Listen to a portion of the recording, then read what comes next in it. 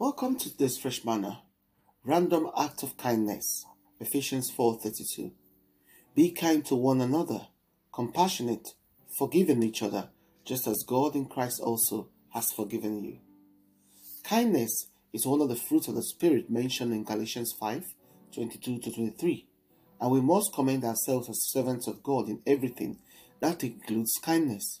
Random act of kindness to people around us who need that from us as believers to show them what the ministry of God looks like. Kindness means benignity, tender concern, and uprightness. It's kindness of heart and kindness of act. Kindness is a sign of a loving heart, one of the greatest of all virtues. A kind person is a pleasant, good, and gracious person who is always appreciated and appreciative. There are a lot of random acts of kindness around us. I had one a little while ago myself. Maybe this is because we live in a society starved for good deeds, so every act of kindness, especially a random one, is welcomed and appreciated. God is a model for kindness according to Titus 3:4-5. The kindest act ever committed was when God sent His own Son Jesus to die on the cross for our sins so that we might live forever with Him. God also showers us with kindness each day, sending sunshine and rain, food and provisions, family and friends, comfort and encouragement, boundless love and wisdom. This is God, you may say.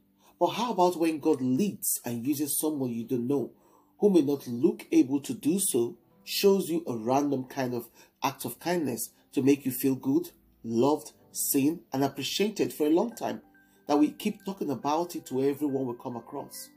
Love is patient and kind, declares 1 Corinthians 13:4. Kindness stems from the love of God in our heart. When we exhibit kindness, we are tender, benevolent, and useful to others. Every action, every word will have the flavor of grace in it.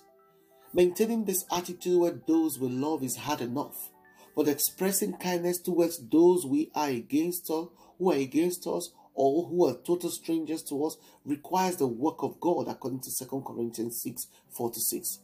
That is why kindness is a fruit of the Spirit. We must grow it. When someone does something unexpected for us, no matter how little, it creates a euphoria in us that makes us want to pass that feeling on to someone else, doing a random act of kindness. We should all desire to be kind because following Christ and becoming more like Him leads to growing in kindness according to Colossians 3:12, and while 1 John 4:19 says we love each other because He loved us first. Meaning that kindness to others is our response to God's overflowing kindness to us. God has been kind to us and asks us to pass it on to others. It's a way to show others that Jesus loves them and Jesus is love. When we discover how good kindness is, we will want to share it with others. Zechariah 7:9 puts it this way: this is what the Lord Almighty says: judge fairly and honestly and show mercy and kindness to one another. We don't need to know people to be kind to them. That's why it's called random. Show kindness to whoever looks like they need it. You may just save someone's life by doing that.